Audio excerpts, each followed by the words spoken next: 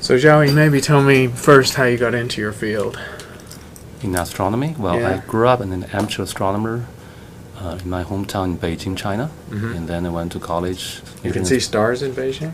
30 some years ago, yes. Okay. You could actually see 4 or 5 magnitude stars there. Now you can see 0 magnitude stars, Right. maybe.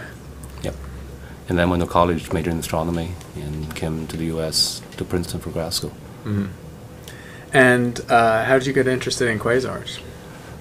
So when I was a student, when I was still in China, we started a small project using a modest-sized telescope, trying to do a survey using sort of many color filters to basically mapping sort of the spectral energy distribution of many objects over a large field. And part of that goal was to find quasars. So as my undergrad senior thesis, I started writing a code to try to figure out how to look for very high redshift, very distant quasars.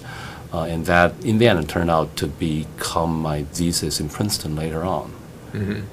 So that's how I got started. So maybe we should back off and talk a little bit about the history, because quasars have been around 50 years or so, and it was a pretty big surprise and a shock when they were discovered. Right. So talk about how we even evolved any understanding of what they are. So of course quasars was discovered almost exactly 50 years ago by Martin Schmidt. I mean, it came as when people look for objects that they could identify as radio sources, and then they look for images in optical wavelengths and find these small blue dots. And when they look at the spectra of these things, they couldn't figure out what's going on. There are these broad emission features that didn't correspond to any particular element that people knew before. So it was Martin Schmidt who first figured out that these were highly shifted hydrogen lines that coming from hot hydrogen gas, and the redshift of these lines indicate these things must be extraordinarily far, and combine that with these things actually are reasonably, bright by a sort of a actual galactic astronomy standard, imply that they have enormous amount of energy going into these things to power them. So it was a surprise, it was a mystery for a while, that how you can have these very luminous objects in distant universe. Of course, they're sort of the thing that kick-started the distant universe studies, because very soon after the first discovery of quasars, they can be pushed towards a few billion light years away, almost in the first few years. And nice aside, I remember talking to Jesse Greenstein at Caltech, and he talked about having quasar spectra in his drawer and just thinking, what are these radio stars made of elements that I don't understand? And right. Basically, so Martin Schmidt had a nice little leap just to realize what was going on. That's right. So, and then after a few years, I guess people realized maybe after 10 years or so, the only realistic way of producing that amount of energy is actually through a lot of matter falling into very, very massive black holes. We're talking about millions or sometimes billions solar mass black holes. And when the matter falls into them, sort of the friction that during this falling process of this highly high velocity gas is going to actually generate a huge amount of energy that order of magnitude more efficient than actually basically nuclear burning happening in the sun. But of course that particular theory took a couple of decades for people to actually accept. And it's a useful aside on just how we use logic or how arguments to understand these situations. What is it that just tells you that it can't be a great pileup of stars in the center of a galaxy, since they have a lot of stars anyway? Because we're talking about a gravitational engine, something completely different. Right. Well, so another interesting thing about the property of quasars is they are really, really compact. They're really small. The angular size is very small. Nobody in sort of modern, at least optical telescope or any telescope, can really resolve what is going on in the center. And the other clue that people had quite early on was these things turn to be varying in the sense their brightness is not a constant over time, and they can vary to the scale of years, months, days, or sometimes in certain wavelengths even hours. This variability actually gives you a constraint on how big the system is, because basically the speed of light is the fastest way you can communicate. Therefore, if the thing is actually varying at a scale of a few hours, this thing cannot be much bigger or cannot be bigger than a few light hours across. That's the assumption. If so, it's very hard to dump stars or any other energy to a few light hour across, which basically means you can't put in the kind of energy that more than 100 times the total energy is emitting from the Milky Way into the size of our solar system without the help of something as powerful as a supermassive black hole. And it's to just a casual person wondering about this, it seems a little weird to have black holes, which are supposedly black, being these incredibly luminous objects that we can see all the way across the universe. How does that happen? Why are they so bright? Right. So it's not the black hole is emitting. It's the process of stuff that black hole is sucking into its horizon, and before it just disappear from us, those sort of the gas or maybe individual stars in the process of falling to black hole that is emitting this light. From a sort of physics energy perspective, what the balance is when you are falling into a very sort of a deep gravitational potential well, if you will, you're losing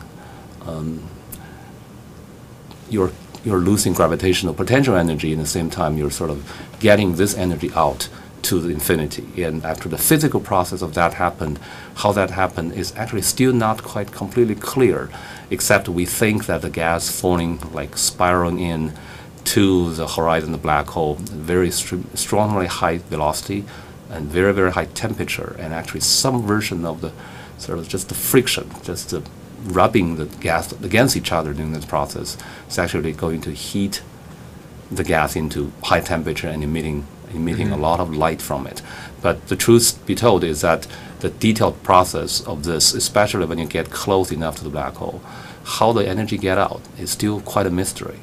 And people, the theory, of course, the basis of the theory was very soon after the discovery. In mid-60s, people had the supermassive black hole idea. But I think the astrophysics to simulate, say, what's going on is extremely difficult. It's still ongoing. So that's why for quite a long period of time, people were, not everybody, actually a good minority of astronomers have doubt on that. And I think in the 70s, there were a series of debates and controversies about what these things are. These things really that far away as indicated by their redshift, or they gain their sort of apparent receding velocity by some other means? So there were a series of debate, and there were interesting back and forth about some evidence for or against the sort of a cosmological nature of these quasars. I think over time, as people discovered sort of more of the astrophysical environment of these quasars, especially the fact how they live in very massive galaxies, and later on, when people begin to actually discover or show evidence of very massive black holes do live in galaxies, slowly, very few people, or probably these days almost no people, talk about, not exactly no, but very, very few people talk about the non-cosmological nature of quasars anymore. But it was a big debate in the 1970s. And then probably an important debate, because the cosmological redshift is the foundation of cosmology. And if there are other mechanisms for redshift, then maybe we don't know other things as well. Yeah, that's right. So, yeah, go ahead. So, and maybe another little historical aside, that quasars are very extreme objects, but even back well before they were discovered, we had hints that strange things were going on in the center of galaxies, right? Yes. So, I mean, quasars is just probably the most extreme and most powerful member of the population we generally call the active galaxies. And the beginning of study of active galaxies actually go all the way back to the era when Hubble was around, and so people already see some of sort of the polar cousins, if you will, of these quasars, which are many times less luminous, many times less active than the full-blown quasars we see today. But some version of it is already, people know it from so-called Seyfert galaxies, and other kind of active galaxies have been known for a long time. And radio astronomy, of course, found sources that were hard to understand in the 50s and so on. Yes. And in fact, that's an interesting aside too, because the first quasars also were radio sources, because that's how we figured out what they were. But it's turned out now we have a more balanced view of how the energy distribution of a quasar is. So, what is the typical energy output of a quasar across the electromagnetic spectrum? So quasars actually were the starting point of what I guess people like to call sort of multi-wavelength astronomy, because quasar has energy emission all the way from the highest energy photons in gamma ray to very long wavelength radio. So it sort of have a very broad emission, which is reflection of the kind of physical processes in many scales, in many kind of physical processes going on around the black hole in the center of the galaxy. But the fact that most of the emission actually came sort of in the broad range of ultraviolet, optical to infrared, and that's where these sort of active accretion and the active emission from the hot gas actually show up. But there's good amount of emission in X-ray as well. It turns out that actually the original discovery of quasars and radio wavelengths, of course, but only a relative minority, maybe 10–15% also quasars have very strong radio emission. They were called radio loud, which probably related to sort of a relativistic jet get injected from the central engine of the quasar. But the majority of 80–90% of quasars actually do not have very significant radio emission at all. Mm-hmm. And now that we have the tools to look at quasars across the electromagnetic spectrum, since we're looking at this emission that comes from the vicinity of a black hole, which are the kinds of study that get us the closest to the beast, that tell us the most interesting things about the black hole and its immediate environment? So essentially the radiation of higher energy, roughly speaking, come from the more inner part of this quasar black hole environment. So if you really want to study what is going on very close to black hole, many of them have to resort into study of X-ray, study of very high energy photons coming from these systems. And there are things that you can see sort of begin to show relativistic signatures that has something to do with black holes in X-ray wavelengths, for example. Mm-hmm. And you mentioned millions and billions of solar masses. I mean, what's the biggest black hole? Also, just as a useful benchmark, how do we measure the mass? How do we even know what the mass of such an object is? So there are a number of ways of estimating mass of black holes in the center of galaxies, but all of them are related to essentially looking at the motion of either stars or gas near the black hole. Basically, Newton, using your Kepler's law, to state that sort of the velocity and the radius is in combination of velocity and radius of these gases emitting will give you a mass. So you're close, but not so close you have to use general relativity. That's right. You're looking at things that you think that the gravitational force is dominated by the black hole already, but you're not quite there that the general relativity, in fact, is important yet. So one way to do that for more close-by galaxies is actually looking at to look at orbits of stars, or orbits of population of stars near the black hole. And of course, the best example is to look for individual star motions near the center of our own galaxy, which is actually the best determined black hole mass among galaxies. And then when you look a little bit further, at least in the nearby universe, you can use motion of stars near the black hole to measure their mass. When you look for quasars, these methods become very difficult because you don't have the kind of angular resolution to measure the radius, and people invent various kind of proxies of, say, using the motion of the gas combined with sort of some kind of estimate of the size of black holes by looking at how the light varies, as we mentioned before, to measure mass of black holes in quasars, and they sort of give you a consistent result. I think it's one reassuring thing is the way that you measure the mass of black holes this way, and when you compare that to the theoretical predictions of what kind of energy this black hole by accreting gas can produce, these two numbers are sort of roughly consistent with each other. So that tells you sort of our physics is probably more or less right, although just detailed astrophysics of how radiation come out of the black hole and what is the astrophysics environment around it is there's still a lot of uncertainties, but overall picture is probably okay. And just since you've alluded to it, what is the efficiency with which energy is created in a black hole? So one way to put it is, we all know sort of the E equal to mc squared. Basically, that's the kind of energy you can generate from the rest mass of a matter.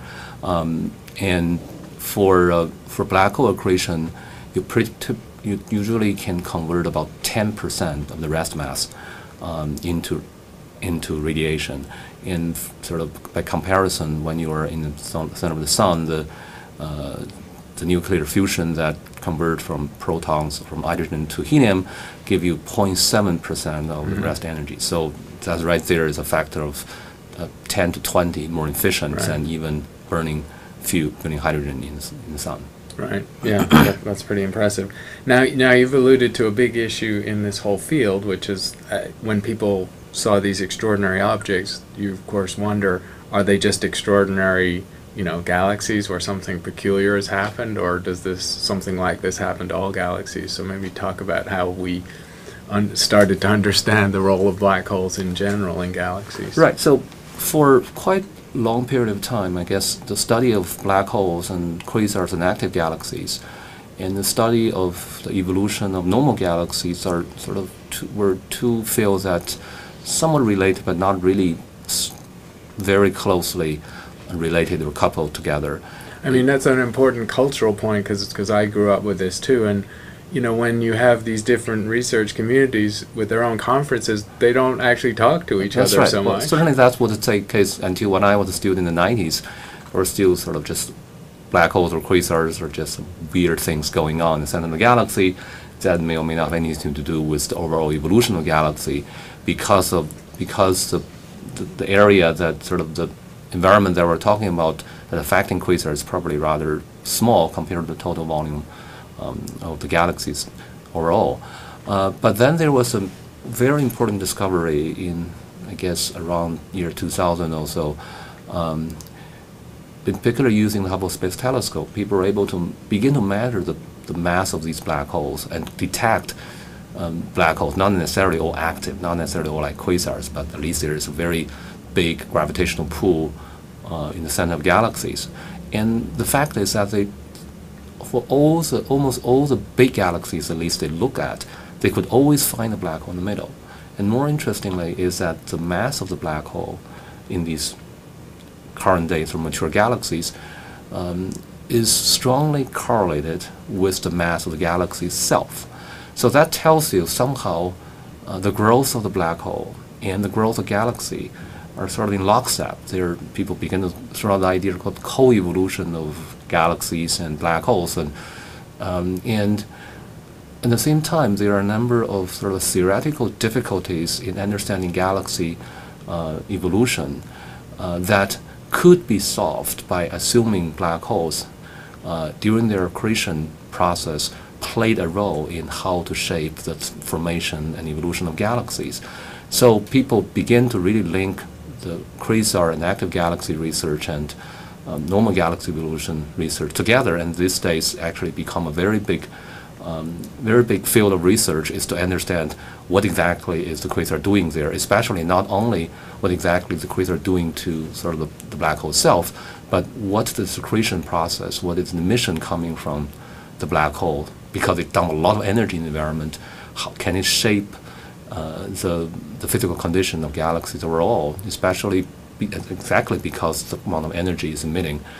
Maybe it actually expels a lot of gas from the galaxy, and maybe it affects how the galaxy evolves, especially how the star formation process proceeds in the galaxies. So this is a really important shift, and without oversimplifying it, so now people realize that the quasars, are just the examples of those galaxies with big black holes where it's in an on state. And so what is it telling us about what is the phase of the quasar evolution, or what are quasars? Are they a tiny fraction of every mass of galaxy's life, or are they special in any way? Right. So one way you can look at this is, first of all, it seems like every galaxies we look at today in the local universe, as I said, as far as they're reasonably massive, they always have a black hole in the middle. So the question is, how do you form them? How did the black hole get there?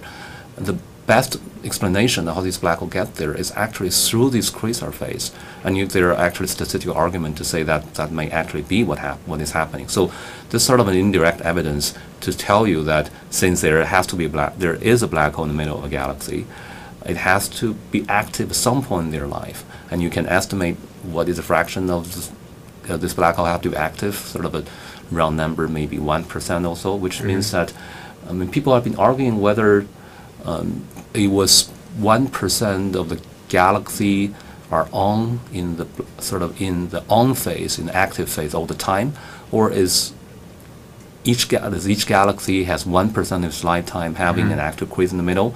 And I think the consensus now is probably the latter one, which means every galaxy, every massive galaxy, at least through some period of their life, probably 5 to 10 billion years ago, would have gone through a short period of quasar phase.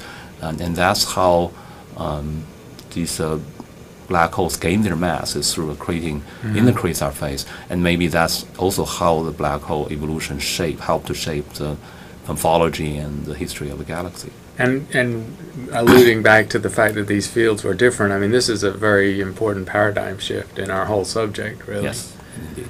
And so there's nothing special necessarily about quasar, but something people might wonder is, well, you've got this huge gravitational pit at the center of a galaxy. How can you starve it? How can you stop it from being a quasar? Why don't they shine more? So that's, again, tied to this overall how quasars and galaxies are in their host galaxies, their evolution are affecting each other and how they co-evolve that picture. One idea is that maybe quasars, through the sort of process we commonly call feedback, that one way to put it is, if your quasar is accreting a lot of gas, a lot of energy, a lot of material into it, is becoming very bright, and this energy coming out of the quasar is actually a lot, and that can expel the gas that the quasar is actually, the black hole is actually trying to accrete.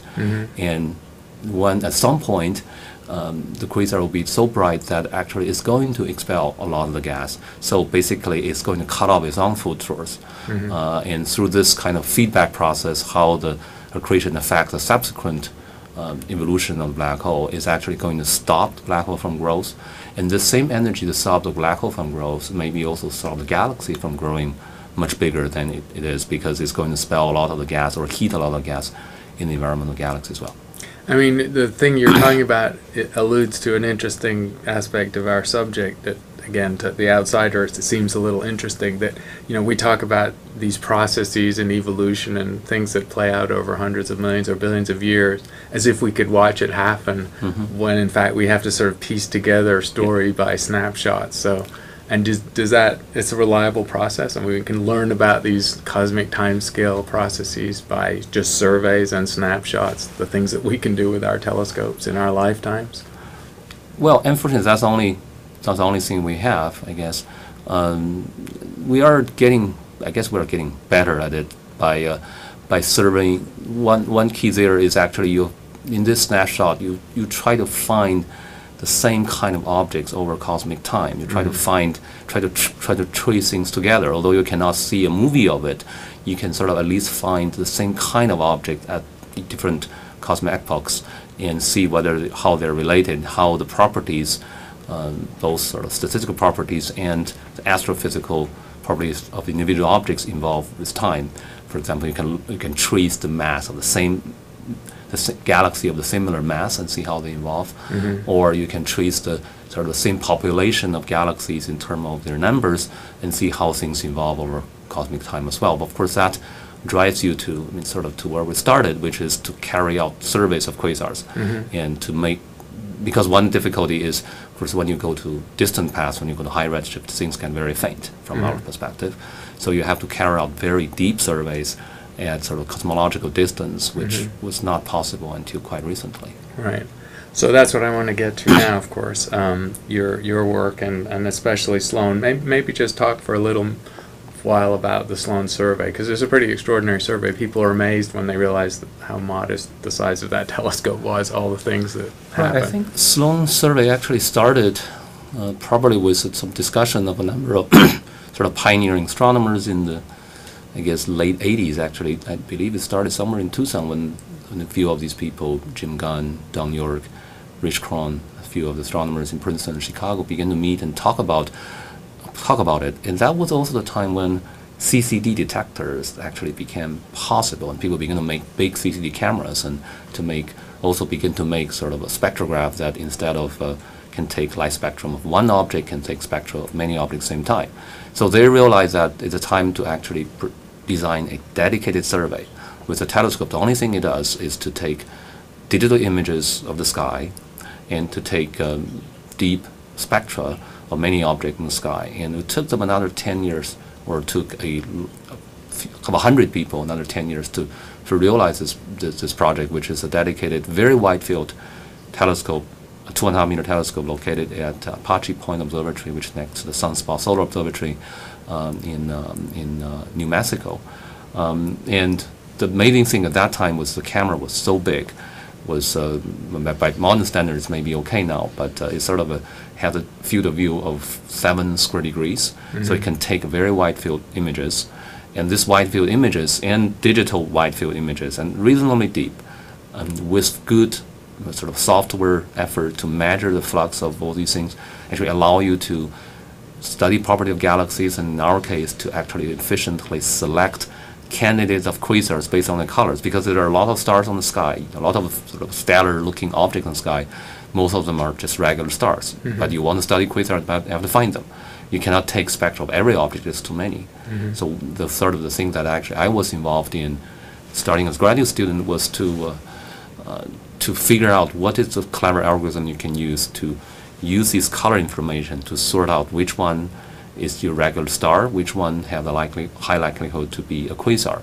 And then you turn around this, and then you feed this information to your spectrograph, and to just take spectra of these objects. When the spectra come out, of course you can see, if you see very strong emission lines, these are the quasars. And this is a very different, I mean, people are maybe familiar with the Sloan survey for all the galaxies, hundreds of thousands of galaxy redshifts, but this was going along in parallel, right? These projects were all merged. Yeah, so quasars counts for about 1/6 or so of the total allocation of spectral fibers that Sloan has. We remember the days when sort of the number of groups, people working with different aspects of galaxy, working with different quasars, sort of have this joint session of trying to bargain of who get how many fibers that make sense. So in the end, we sort of decided on this distribution of the vast majority of them go to galaxies, sort of map out the 3-dimensional structure of galaxies, and a reasonable number of fibers would go to study quasars. And it, just to put a historical slant on it, I mean, it transformed the number of quasars. I mean, in catalogs prior to Sloan, there were, what, 10,000 or something? Yeah, there were about 10,000 quasars before Sloan. Now we're talking about, well, we passed 100,000 a few years ago. Now we're marching towards 200. We're passing 200,000 quasars already. So we're talking about 10-fold, 20-fold increase of the number of quasars we know. And not only that, of course, it's also not only the number, but there are 2 other aspects that are important. One is these quasars are studied, surveyed, discovered in a very uniform way. So they allow you to ask the tough statistical questions without worrying about sort of whether your selection is good or not. The other is because Sloan images sort of are sensitive to redder wavelengths than people used to before, that allow you to actually push the boundary of the most distant quasars to significantly higher redshift than people had before. So before Sloan was the highest redshift was 4 point something, not quite 5, and the highest redshift quasars that Sloan discovered was 6.4 also. And of course now there are new surveys that utilize sort of a big infrared detector arrays that the highest redshift now is a little bit above 7 already, which correspond to sort of less than 1 billion years after the Big Bang. So let's talk about that, because that's of course you're a big subject. Why is it important to push quasars back to these earlier times, and also why is it challenging to do? Why is it a hard project? So of course you want to find out when the first quasars, therefore when sort of the first generation supermassive black holes form in the universe. That's one big reason. You just want to see the evolution. You want to see when the first thing came about. And actually, the difficulty there, of course, is distant objects are faint, so that's one. And when you begin to look for things that getting close to the earliest generation, you know that sort of there is a build-up process. So these things, by definition, are rare. There are not many of them yet. I mean, the universe were not full of quasars in the beginning. The universe has a lot of quasars at redshift 2 or 3. We're talking about redshift 6 or 7 now. They're 30 to 100 times less quasars than before. So they're rare. So the second problem is, so they're faint, they're rare. That require you to have a survey that cover a lot of area because they're really rare, and also go to sort of sufficient depths. And that combination is difficult in SDSS. And also because of the high redshift, so basically light from the quasar is pushing towards redder and redder wavelengths, you need to have very red sensitive detection to find them. And that's also the thing that Sloan were able to do that couldn't do before. So all these three factors, the rare, they're being rare, they're being faint, and they're being red, combined to make them very hard to find before. And Sloan was really the first project that could find a lot of these very high redshift objects. And now, of course, at this point where it's redshift 7 or higher, they're almost not visible objects at all, and infrared is a harder game than optical. That's right. So what are the prospects for, what is the limit of this work? Well, so there is a technical limit, there's an astrophysical limit. The technical limit is basically how deep and how wide you can go with your infrared survey. And it took about 10 years for people to carry out sort of the first really deep wide field infrared survey to find its first redshift 7 quasars. There are a number of projects using, again, dedicated telescopes in the infrared to try to do this kind of thing. One particular one is a 4-meter telescope called VISTA in Chile that built by a consortium of European observatories. And then the ultimate way actually to push this is actually to go to space, because infrared is really, really hard to do on the ground because of all the problem with the atmosphere, both transparency-wise and the sky is much brighter. But in space you don't have either of these issues. So there are plans, at least there is a plan approved by the European Space Agency to send a satellite, which most of the called Euclid, which most of the purpose is actually to do a dark energy related cosmology survey. But in the process of that survey, you have to take deep infrared imaging for a very large part of the sky. That will allow to find distant quasars. Maybe if NASA will ever put up something similar to the WFIRST project people have been talking about, that will go even deeper. So technically, there are things on the horizon. And just as an aside on that, that's sort of how the field works now. I mean, both for Sloan, for Euclid, and for WFIRST, you have to merge your projects. When you're doing these huge surveys, you're usually serving multiple goals. Exactly. So, but then another interesting question in this game is astrophysically what is going on. We're keeping on pushing towards higher and higher redshift, but it got to stop somewhere. Quasars have to form. I mean, quasars didn't exist at the beginning of the Big Bang. They have to actually take quite a while to form the kind of objects that we see. That's actually had been a major puzzle for this field overall, because we keep on finding quasars at higher and higher redshift. Although they get rarer, they don't look much different individually, and that was a puzzle. And they have heavy elements in their spectral features, almost with the same abundance, or can that be measured? You can measure the chemical elements by looking at the spectra carefully. They sort of have the similar abundance, which actually is more than the abundance of the heavy element in the sun. So they have a lot of things going on. And these quasars are powered by sort of black holes. We can estimate their mass of still 10 to the 9 solar mass, so billion solar mass black holes.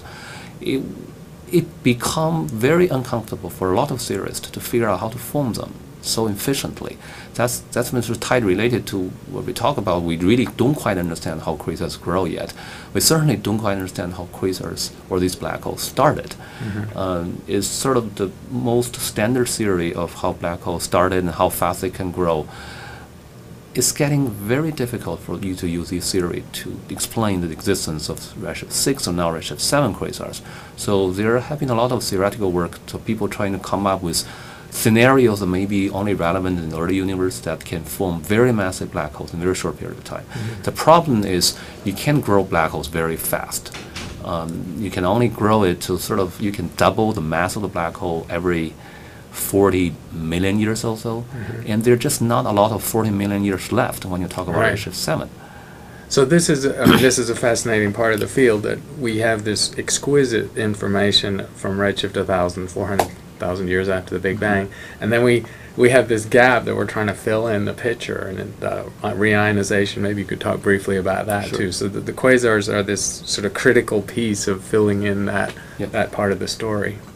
Exactly. So figuring out how the first generation black holes show up is extremely important to understand. Could they have been without surrounding galaxies? I mean, did the black holes come first? There are all kinds of theory going around. There could be collapse of many stars together. There was a paper yesterday talking about it.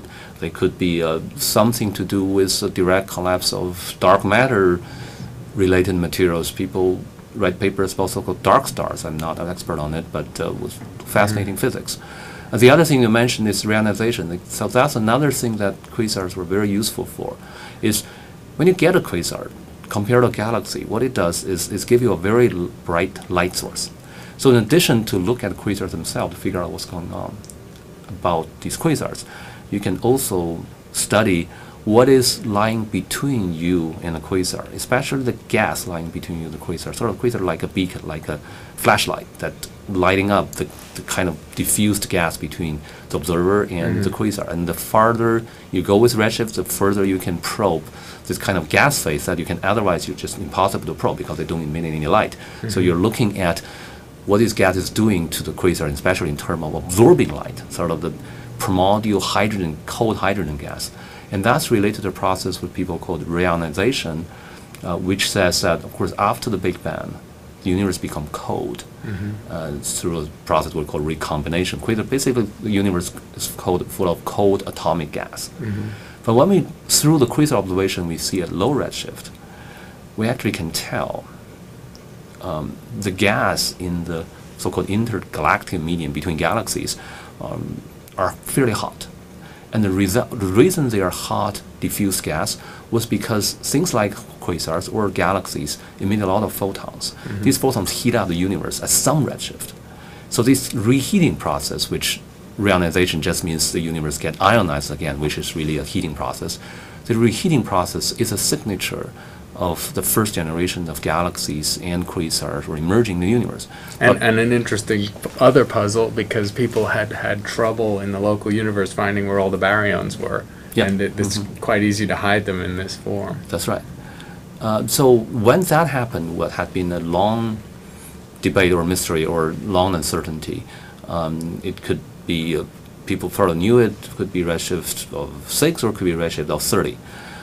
So these quasars allow you actually to put interesting constraints. One of the interesting discovery that we had from the Sloan quasars was when we took very deep, high signal noise, very deep spectra of these quasars, we begin to see a very rapid increase in the cold gas when you go to higher redshift, which tells you you're probably zooming into that epoch when the universe was just transforming from this cold atomic phase to this hot ionized phase. And so that's through a process, it was actually a prediction that this thing had to happen at some point, was a prediction made in 1964 by Jim Gunn and Bruce Peterson. Jim Gunn, the same person who invented SDSS. And people have been looking for this kind of signature of absorption from the cold gas for almost 4 years until sort of the highest Sloan quasars were able to reveal it. And this is also connected. People have probably heard, JWST is supposed to look for first light, and astronomers are looking for first light. So these are related episodes, right? The first wave of stars or black holes or whatever formed in the universe. You can look at the light source from looking at galaxies. You can look at the black holes from looking at the first quasars, or you can look at what are these galaxies and black holes doing to the overall environment of the universe by looking at these sort of absorption coming from the cold gas. All these three pieces will fit together, hopefully, with JWST, with new discovery of even higher redshift quasars, and with other probes like looking at their radial ways of doing it by looking at cold gas emission itself. They are ways of looking at the impact of these objects on the cosmic microwave background. So there are sort of 4 or 5 different ways. Hopefully in the next 5 to 10 years we'll come together to sort of review this, what we like to think is the last frontier, the last unknown episode in the evolution of the universe. Right. Well, thanks, Xiaohui. You've given us a great window onto an exciting field.